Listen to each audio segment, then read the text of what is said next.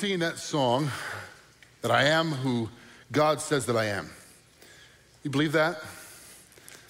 I don't know how you walked in here this morning or how you're coming here online. Maybe you struggle to believe that. Maybe you sing it and it's just because you're going through the motions. We're going to talk about, from Romans chapter 8, that very thing. Who does God say that you are if you're in Christ? What does that mean? What are the implications of that? I've shared this a number of times, but Romans 8, we're calling it the greatest chapter, and you could debate that, but it is remarkable.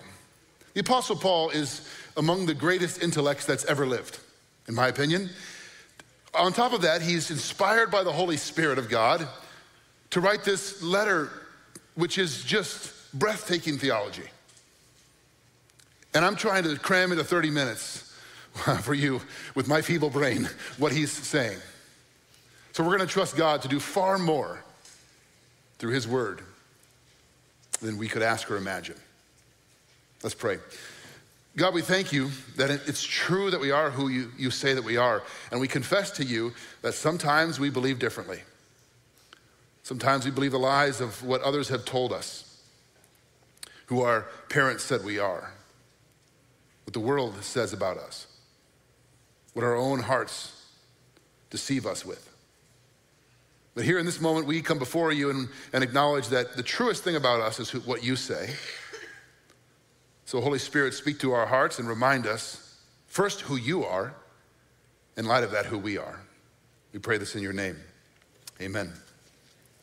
When you read through the New Testament, it's amazing to look at the range of metaphors and images that are used to describe what it means to be a part of God's family, to belong to God, our relationship with God. There's lots of pictures. You'll be familiar with some of them. Throughout Old and New Testament, shepherd and sheep is a common image. It's fascinating to unpack what that means. In the Old and New Testament, vineyard and so the vine and the branches and vineyard and vine dresser, we are God's vineyard. He's tending and pruning and cultivating us to bear fruit. In the New Testament, we're a holy temple. We're God's building blocks connected to each other, interlinked, built on the foundation of Christ Jesus himself. We're also called God's body. Some of you are the big toe, others of you are the ear, some of you are the eye, the hand. Like, we're body parts, we need each other to function well. But two of the most profound images are familial, relational. And the Apostle Paul uses bride and groom. The church is the bride of Christ. We're wedded to him through his grace. He's claimed us as his own. But the one we're going to look at today is that of a father who has adopted children.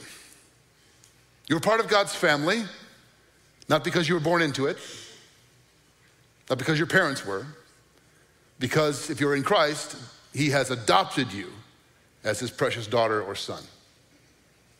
And what does that mean, this doctrine of adoption?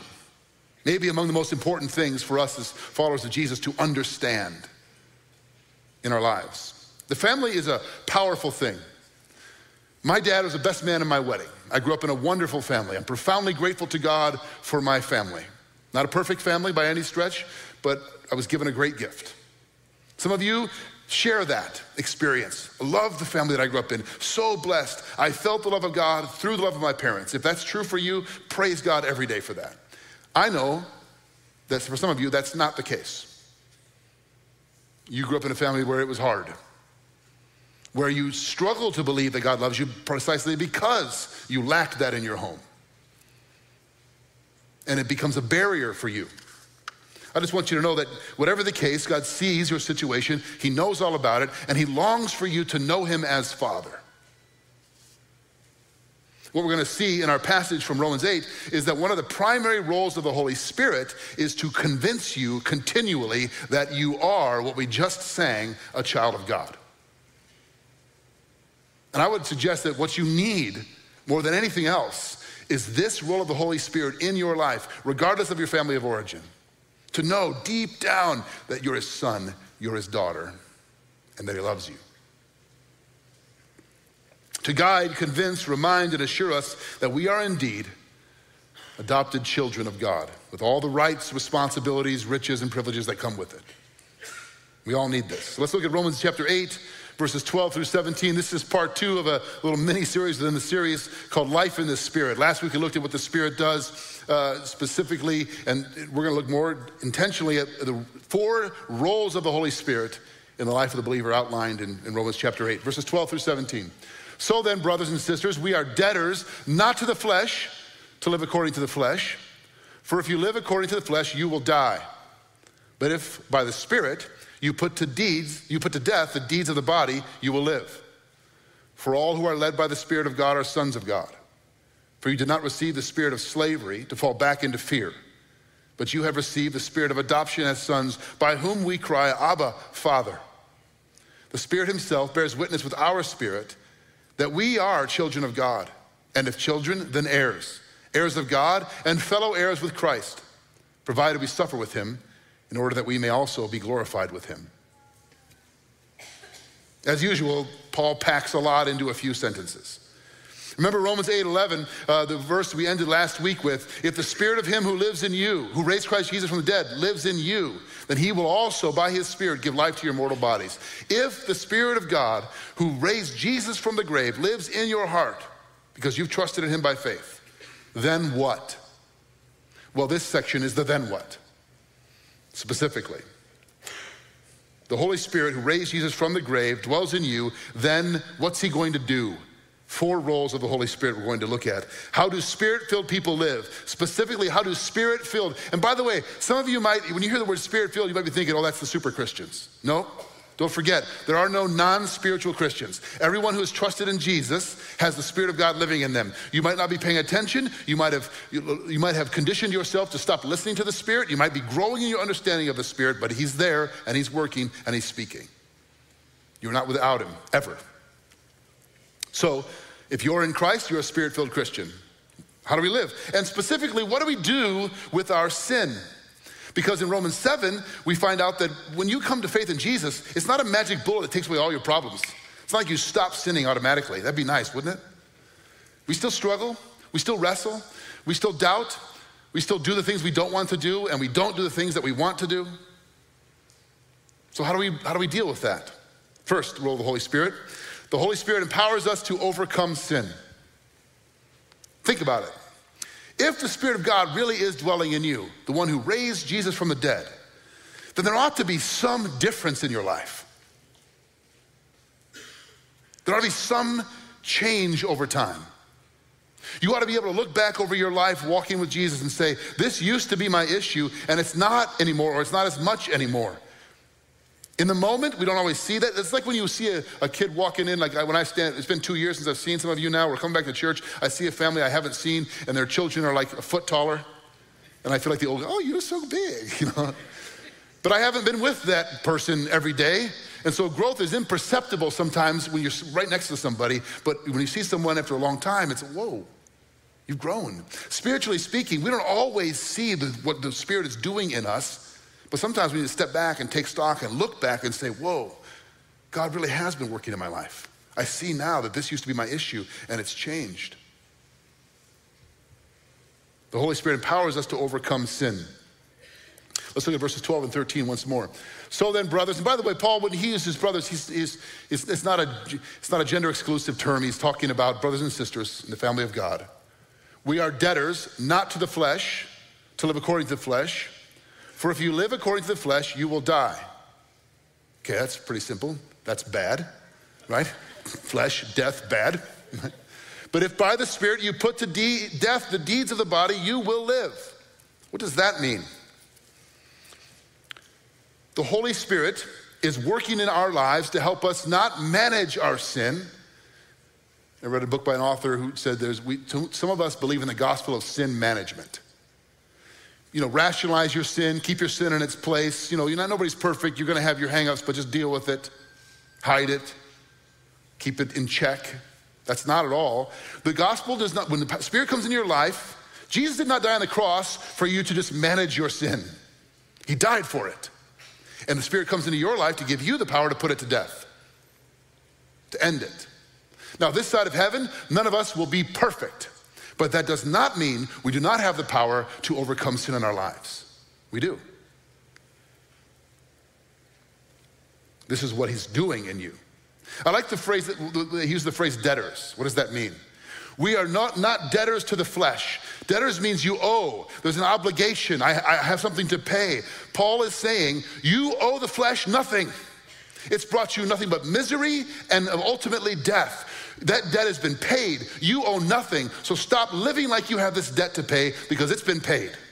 You've been liberated from that, and you now have a new obligation to the Spirit, which is life and peace. You see how awesome that is? You're living like a debtor. You're living like you're in debt, and I got to work off this debt. And Paul's saying, no, that's paid.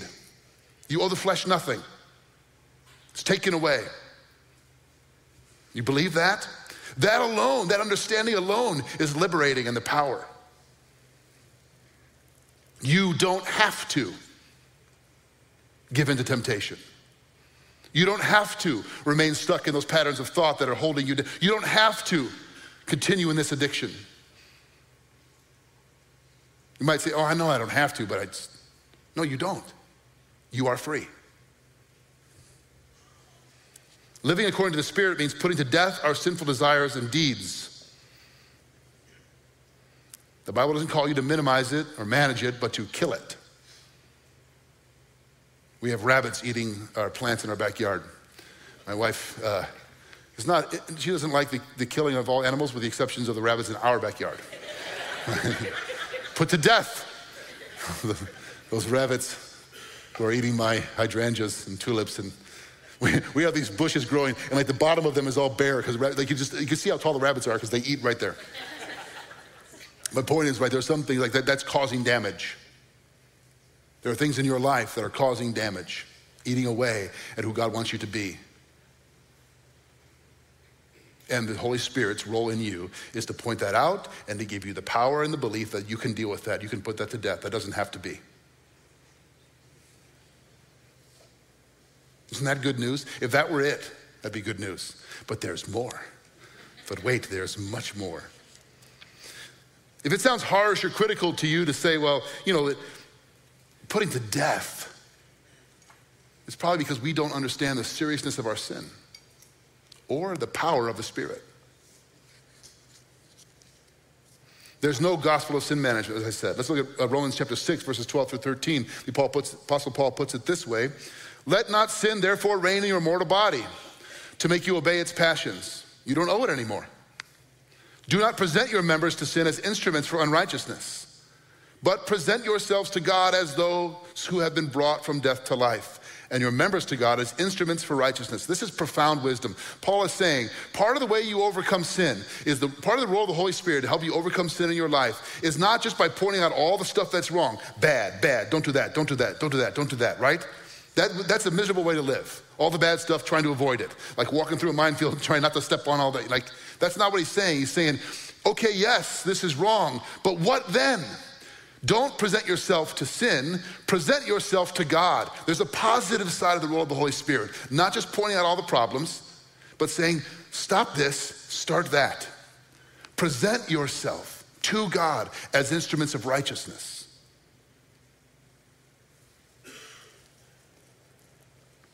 This is his point. The Spirit dwells in you, then you'll want to do this. Doesn't mean you'll always do it. I talked to a man once who said to me, I don't know if I'm a Christian. I said, why do you say that? Because I would be better if I was a Christian. I would be better than I am. I was trying to help him see that very longing in him to be better was a sign of the Holy Spirit in his life. You'll want to. Many years ago, when I was a college athlete, you have to take that on faith now, but there was a day, right? There was this longing to be better, the best I could be through training. You never quite achieve that. You want to be the best you can be. You never quite achieve it. But there's this pursuit of something. In this Christian life, too many of us, I believe in God. I know that I'm saved. But it makes no tangible difference going forward. We don't grow. We stay stuck in the same patterns. What a tragedy that we don't access what's given to us. John Owen, a Puritan pastor and theologian, wrote, "Be killing your sin, or it will be killing you." There's no middle ground. The Holy Spirit didn't come into your life to help you just keep it in place, but to put it to death. Second, the Holy Spirit leads us as God's children. This is the second thing we see in the text about the role of the Holy Spirit in your life, is that the Holy Spirit is in charge.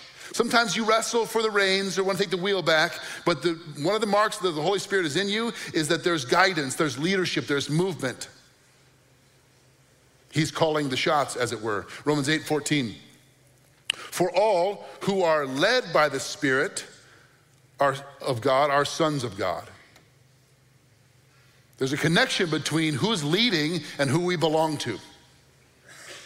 And by the way, you're going to see the word sons a number of times in here. This has nothing to do with gender. In the Old Testament, sons were the heirs and those that were to inherit the share of the family's wealth. So what Paul is saying is that in Christ, men and women, male and female, are sons, heirs. We're all sons of God. It's a reference to the status and rights of sonship, as it were.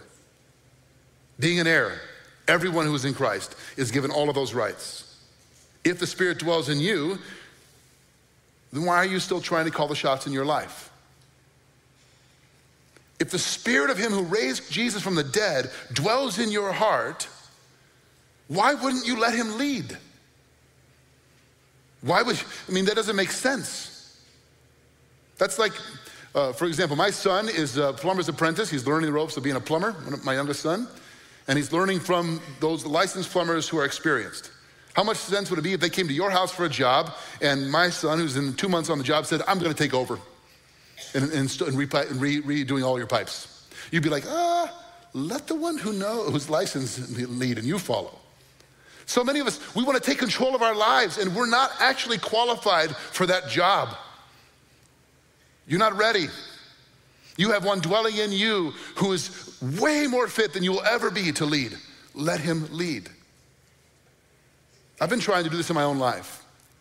As a pastor, we just had a retreat for our executive council and leadership team, went away to pray and talk about the future of the church and how we're doing and seek God. And the temptation for me is to apply human wisdom to every issue. Well, here's what we need to do. Here's how to address that. What are our opportunities and challenges and how do we bring, and there's a place for that.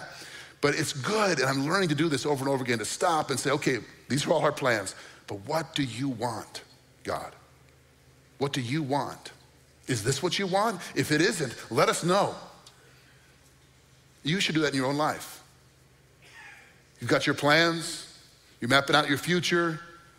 It relates to your 401k or your career or your family. We all make plans, and making plans is not wrong. But how often do you stop and say, God, is this what you want?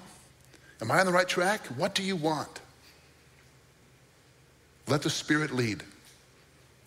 Begin by asking the question. The Holy Spirit is referenced to us as a helper, a comforter, a teacher, a guide. You can trust him to lead your life. He'll be far better at it than you have been or would be. In the specific context of Romans 8, the Spirit leads us to put to death the deeds of the body, sin. That's what he's leading you to do. Deal with these issues. Face them. Overcome them by letting him lead. Third, the Holy Spirit assures us that we are beloved sons and daughters of God. This is the center of the whole passage and the place I want to anchor us for several minutes. It's one of the most critical roles of the Holy Spirit in the life of a believer. To assure you, to give you deep assurance of soul, mind, body, heart, in every way that you are a beloved daughter or son of God. It's the center of heart of what Paul is saying here. Look at verses 15 and 16. For you did not receive the spirit of slavery. A couple of things to notice here. I know I got a new board, a new toy. You did not receive the spirit of slavery to fall back into fear, but you have received the spirit of adoption as sons, by whom we cry, Abba, Father. The Spirit himself bears witness with our spirit that we are children of God. There's so much of this. If you've never memorized scripture before, this is a great place to start. This is who you are. We just sang it. I am who you say I am. I'm a child of God. It's the role of the Spirit to continually convince you of this, because you forget and you doubt and you question it. Romans 5:5, the Apostle Paul says, God's love has been poured into our hearts by the Holy Spirit. Why did God save you? If you think about that, for what purpose? What was the ultimate reason that God sent his Son to die on a cross, to pay for your sin and to redeem your life? Why? Does he need you? Is he somehow incomplete without you? No. Does he owe you something? Absolutely not. He's self-sufficient, perfect, and needs none of us and owes none of us anything. Why then? Why would he do it? What was his goal in doing it? Is it so that we would get to heaven? Well, that's part of it. Is it so that you would obey him and serve him? Yeah, but that's not all of it. That you be his witnesses. What's the reason? We get a hint of it at the end of Romans chapter 8, which we'll get to in several weeks, where the Apostle Paul says, I'm convinced that neither death, nor life, nor angels, nor demons, nor anything else in all creation can ever separate us from the love of God that is in Christ Jesus our Lord. To be inseparable from the love of God. That you would forever experience the love of God as your Father. And he would be glorified in that. Some of you know the Westminster Shorter Catechism, and a catechism was a way of teaching children or people, instructing people, particularly children, about the things of God by asking questions they were taught the answers to. And the very first question in the Westminster Shorter Catechism is, what is the chief end of man or humanity? Some of you know the answer? To enjoy God and glorify him forever. This is the reason God saved you. Not just so he could have your little trophy in heaven or for you to do work for him, but so that you would enjoy his love. And that would bring him glory. Do you think about that? God's whole purpose is for you to enjoy him as Father. And he will be glorified in that. Do you? Do you enjoy him as your Father? Do you spend time talking to him as your Father? Do you think about how amazing it is that the God of the universe is your Father, that he adopted you? Chose you, calls you precious daughter, precious son. Do you enjoy that? That's what he wants. To be inseparable from the conscious, continual experience and knowledge of the love of God the Father. Someday that will be true of us when we're with him in glory, but he wants it to be true of us now. For most of us, me included, it's fleeting. It comes and goes, right? There are little moments where I'm overwhelmed by the love of God and the joy, but most of the time I kind of muddle through. I have my head down, I'm not paying attention, or I'm questioning, or I'm fearful, or I'm anxious. That's the spirit of slavery. To fall back into fear, the Apostle Paul says. Look at what he says in Galatians chapter 4, verses 4 through 7. But when the fullness of time had come, this is the answer to the question, why? Why did God send his Son? God sent forth his Son, born of a woman, born under the law, to redeem those who were under the law, so that we might receive adoption as sons. You see that? He sent his Son to redeem us. Why? So that we might receive adoption, be children of his. And because you are sons, God has sent the Spirit of his Son into our hearts, crying, Abba, Father. So you're no longer a slave, but a son. And if a son, then an heir through God. I don't think we pay enough attention to this idea, truth, profound concept of adoption in Scripture. When you're justified by faith in Christ, you stand before God as judge, and he behind the bench says, not guilty because of the cross. That's good news. If you're in Christ, God, the righteous judge, declares you not guilty because of the penalty that was paid for you by Jesus. That's the legal declaration which justifies you in God's sight. There's a legal side to adoption, right? Once it's official and it's signed, you legally become a new child in a new family, get a new name. But there's also a relational side to adoption, isn't there?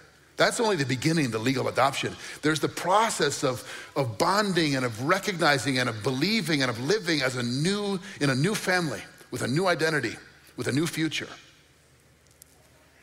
So imagine this. God the judge with the robe and the gavel steps out from behind the bench, takes off his robe, steps down and walks up to you, and the judge puts his arms around you and says, "My child, my daughter, my son." Both of those go together. It's not just not guilty, now see you in heaven. It's you belong to me. You're mine. Here's how John puts it in 1 John 3, verses 1 through 2. See, the word see means behold, look, think about. What kind of love the Father has given to us? What kind of love is this? That we should be called children of God. And so we are. That's a great verse. Friends, look, see, behold, what kind of love does God have? That he would call us children, sons, daughters, beloved.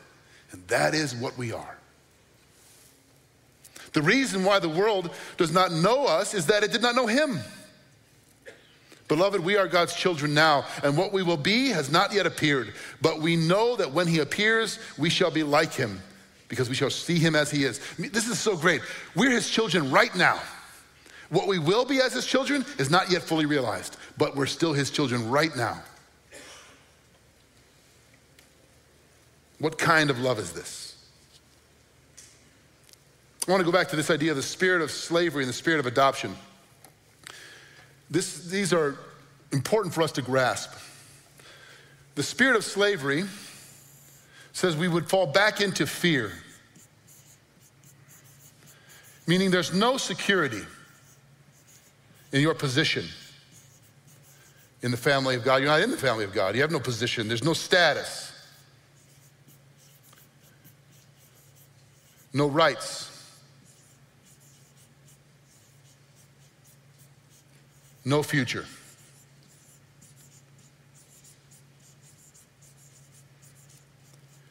This spirit is, I always have to work to prove my worth. I'm never sure where I stand. I'm never sure if it's enough. And there's no guarantee that despite how hard I work, I'll ever be accepted. You live with that hanging over you. And some of you have been in church your whole life and you're living under the spirit of slavery. You always feel, I'm not good enough. Maybe that's been ingrained in you from your family of origin. Maybe that's what your mom told you.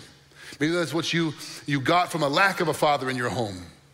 Maybe you believed the lies of friends in this world. And you intellectually believe that God's real and loves you, but you're living under a different spirit. Paul is saying God has given you the Holy Spirit, who in one way of knowing who he is and what he does is the spirit of adoption. And this is the exact opposite. There's no earning. There's not fear, but confidence. Assurance. I'm going to misspell something writing this fast. You have status in the family. There's belonging. You don't have to earn anything. They're completely different. They're diametrically opposed. And here's the thing. You can't live the Christian life under the spirit of slavery. It's impossible. You can't please God, honor God, feel the love of God, or express love for God if you're living under the Spirit. This is what Paul says. God did not give us a spirit of slavery to fall back into fear, but the spirit of adoption, which is totally different. This is the relationship God desires for you to have with him. And I think it's the security of this relationship that is the key to the Christian life. I think it's the joy and assurance and confidence and security that you are who he says you are that is the whole ballgame. He says that this spirit of adoption causes us to cry out, Abba, Father. Some of you will know that Abba is an Aramaic word. It's a word of tenderness and intimacy and affection between a child to their father, like Papa. Some have said daddy, although it's not quite the exact equivalent. But the point is, it's not father, it's Abba. And do you know where else this word shows up? When Jesus prays in the Garden of Gethsemane and cries out, Abba, Father, all things are possible for you. If possible, let this cup pass from me, yet not my will, but your will be done. Trusting himself in his agony and pain to the goodness and protection of his heavenly Father, knowing it would mean going to the cross. We'll see an image here on the screen of the Tavanyar family. This is Mark and Renee and their newly adopted daughter, Allie. You might see them here worshiping in the front row often. After 1,700 plus days of foster care, the adoption was legal on May 11th, just this past week. Praise God for families who adopt children. Yeah.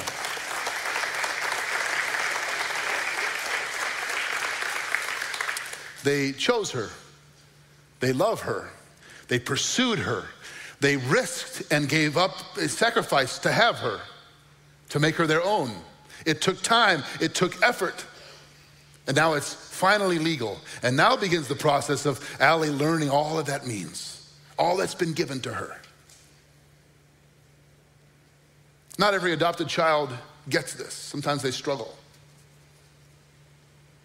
And they wonder about their family of origin, or they wonder if it's true and if they really fit. Sometimes we struggle, even though we believe that God adopted us, we struggle to understand all that means. I'm going to read to you something sent to me by an older young lady. She's a teenager. The daughter, Rachel is her name, of Carrie Van Rossum. Carrie runs our welcome desk and connections here at Chapel Street Church, and her beautiful adopted daughter, Rachel. I asked, what does it mean to you that you've been adopted? And here's what Rachel sent, and I have permission to read this. I've been so blessed to be part of my family, and I wouldn't have it any other way. I would not be where I am today or even be the same person without my family, which is a testament to God's perfect timing and plan for my life. He knew who I was and who I'd become, and he loved me unconditionally before I was even born. God loves us so passionately that he makes room for us at his table so we can grow in profound ways in our relationship with him, just as my parents loved me so deeply that they chose to provide for me. As an adopted child, you get this beautiful sense of belonging. You know that being part of this family is where you were meant to be, no matter how your story started. I love that last line. You know that this is where you're meant to be, no matter how your story started. So let's pray that Allie grows to know exactly what Rachel wrote. And let's pray that we, as adopted sons and daughters of God, grow to know what it is that God desires for us. The cost, the deep love, and desire for you to know this is where you're meant to be, regardless of how your story started. This is just a glimpse of what God wants for us to feel and experience. And I really think that 90% of a pastor's work is getting people to believe that it's true. I think 90% of my job is helping people it's true. God loves you. The Spirit lives in you. You're liberated. Live like it. When I used to coach football, I would sign the notes to the guys that I coached and write, I believe in you at the end bottom, because I want them to believe in themselves. I want them to know that somebody believes in them. That's just a very imperfect reflection of what God is saying to you by the Spirit all the time. I believe in you. You're mine. John Owen, I mentioned him a moment ago, he wrote that the greatest sorrow and burden you can lay on the Father, the greatest unkindness you could do to God, what do you think it is? Disobey him? Sin? The greatest unkindness you could do to God, he says, is not to believe that he loves you. When I first read that, it stopped me in my tracks. Think about that for a minute. The worst thing you could do to God is not to believe that he loves you. The Father says, I sent my Son to die for you. And you still won't believe? The Son says, I gave up my life. I went to the cross willingly. Why will you not believe? The Spirit says, I reside in your heart. I speak to you all the time. I'll never leave you. I'm always at work in you. Why will you not believe? What more do you need? Some of you moms and dads know the pain of wanting your children to have the security and believe that they're loved by you and by God. For many of you today, it's time. Time to believe. It's time to believe that God loves you, sent his Son for you, will give his Spirit to you. Some of you believed, but you can't live the Christian life on that which you believed 20 years ago. You need to believe the gospel today, right now, every day, every moment. Lastly, the Spirit awakens us to our inheritance as heirs with Christ. Look at verse 17. And if we're children, then heirs, heirs of God and fellow heirs with Christ, provided we suffer with him in order that we may also be glorified with him. So there's more, right? The Spirit helps us overcome our sin, but there's more. The Spirit speaks to our, leads us and guides us, but there's more. The Spirit tells us constantly we belong to God, and if that's true, there's even more, that we're heirs, and heirs receive an inheritance. What's our inheritance? Simply put, it's God. The greatest gift God can give you is not earthly riches. It's not his promises or his gifts. It's himself. And he's already given you himself by his Spirit. There's no gift God could give you apart from himself. And he's given you, imagine it's like this. God has written you into his will. I, God Almighty, being of sound mind and body, do hereby bequeath to all of my children me. You get him. The greatest gift he can give you. We're wanting God to do these paltry little things because we're so short-sighted and small-minded. And he's saying, do you have any idea what I've already given you?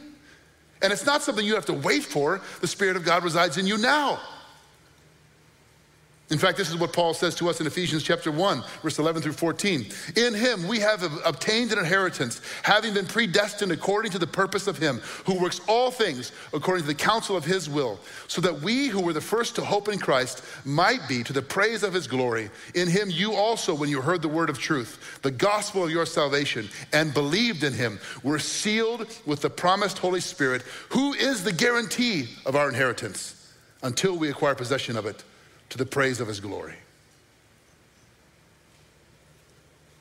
He's the guarantee of your inheritance. Revelation 21 tells us that someday we'll dwell with him, he'll be our God, and we'll be his people. That's always been his plan all along. Psalm 73, my favorite psalm, at the end of the psalm, Asaph, the psalmist, says that my flesh and my heart may fail. There's nothing on earth I desire besides you, and my flesh and my heart may fail, but God is the strength of my heart and my portion, literally meaning my inheritance forever. He's what I get. He's what I want. He's who I have and who has me.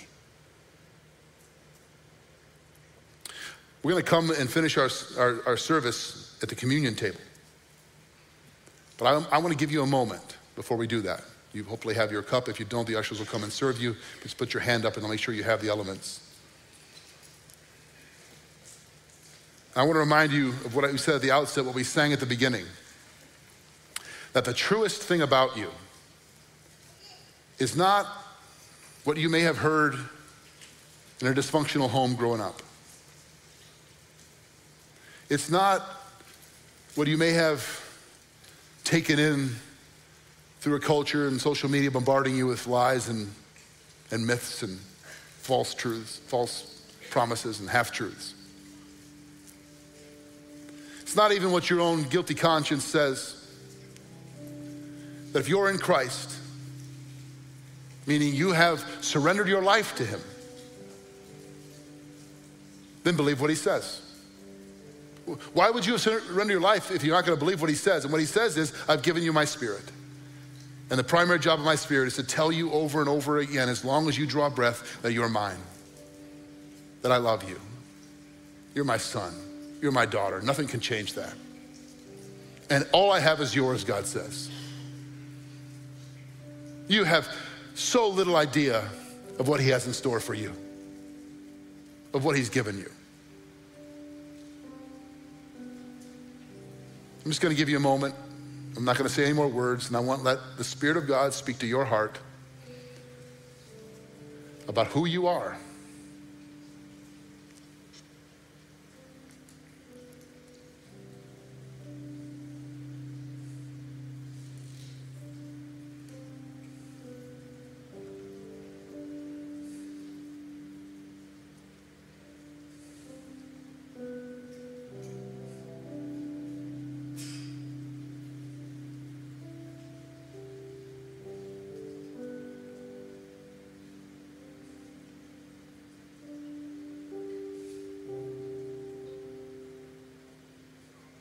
Before the benediction and you're dismissed, if you're here this morning and you want prayer for any reason, there are members of the prayer team that will meet with you in the glass room at the end of the service.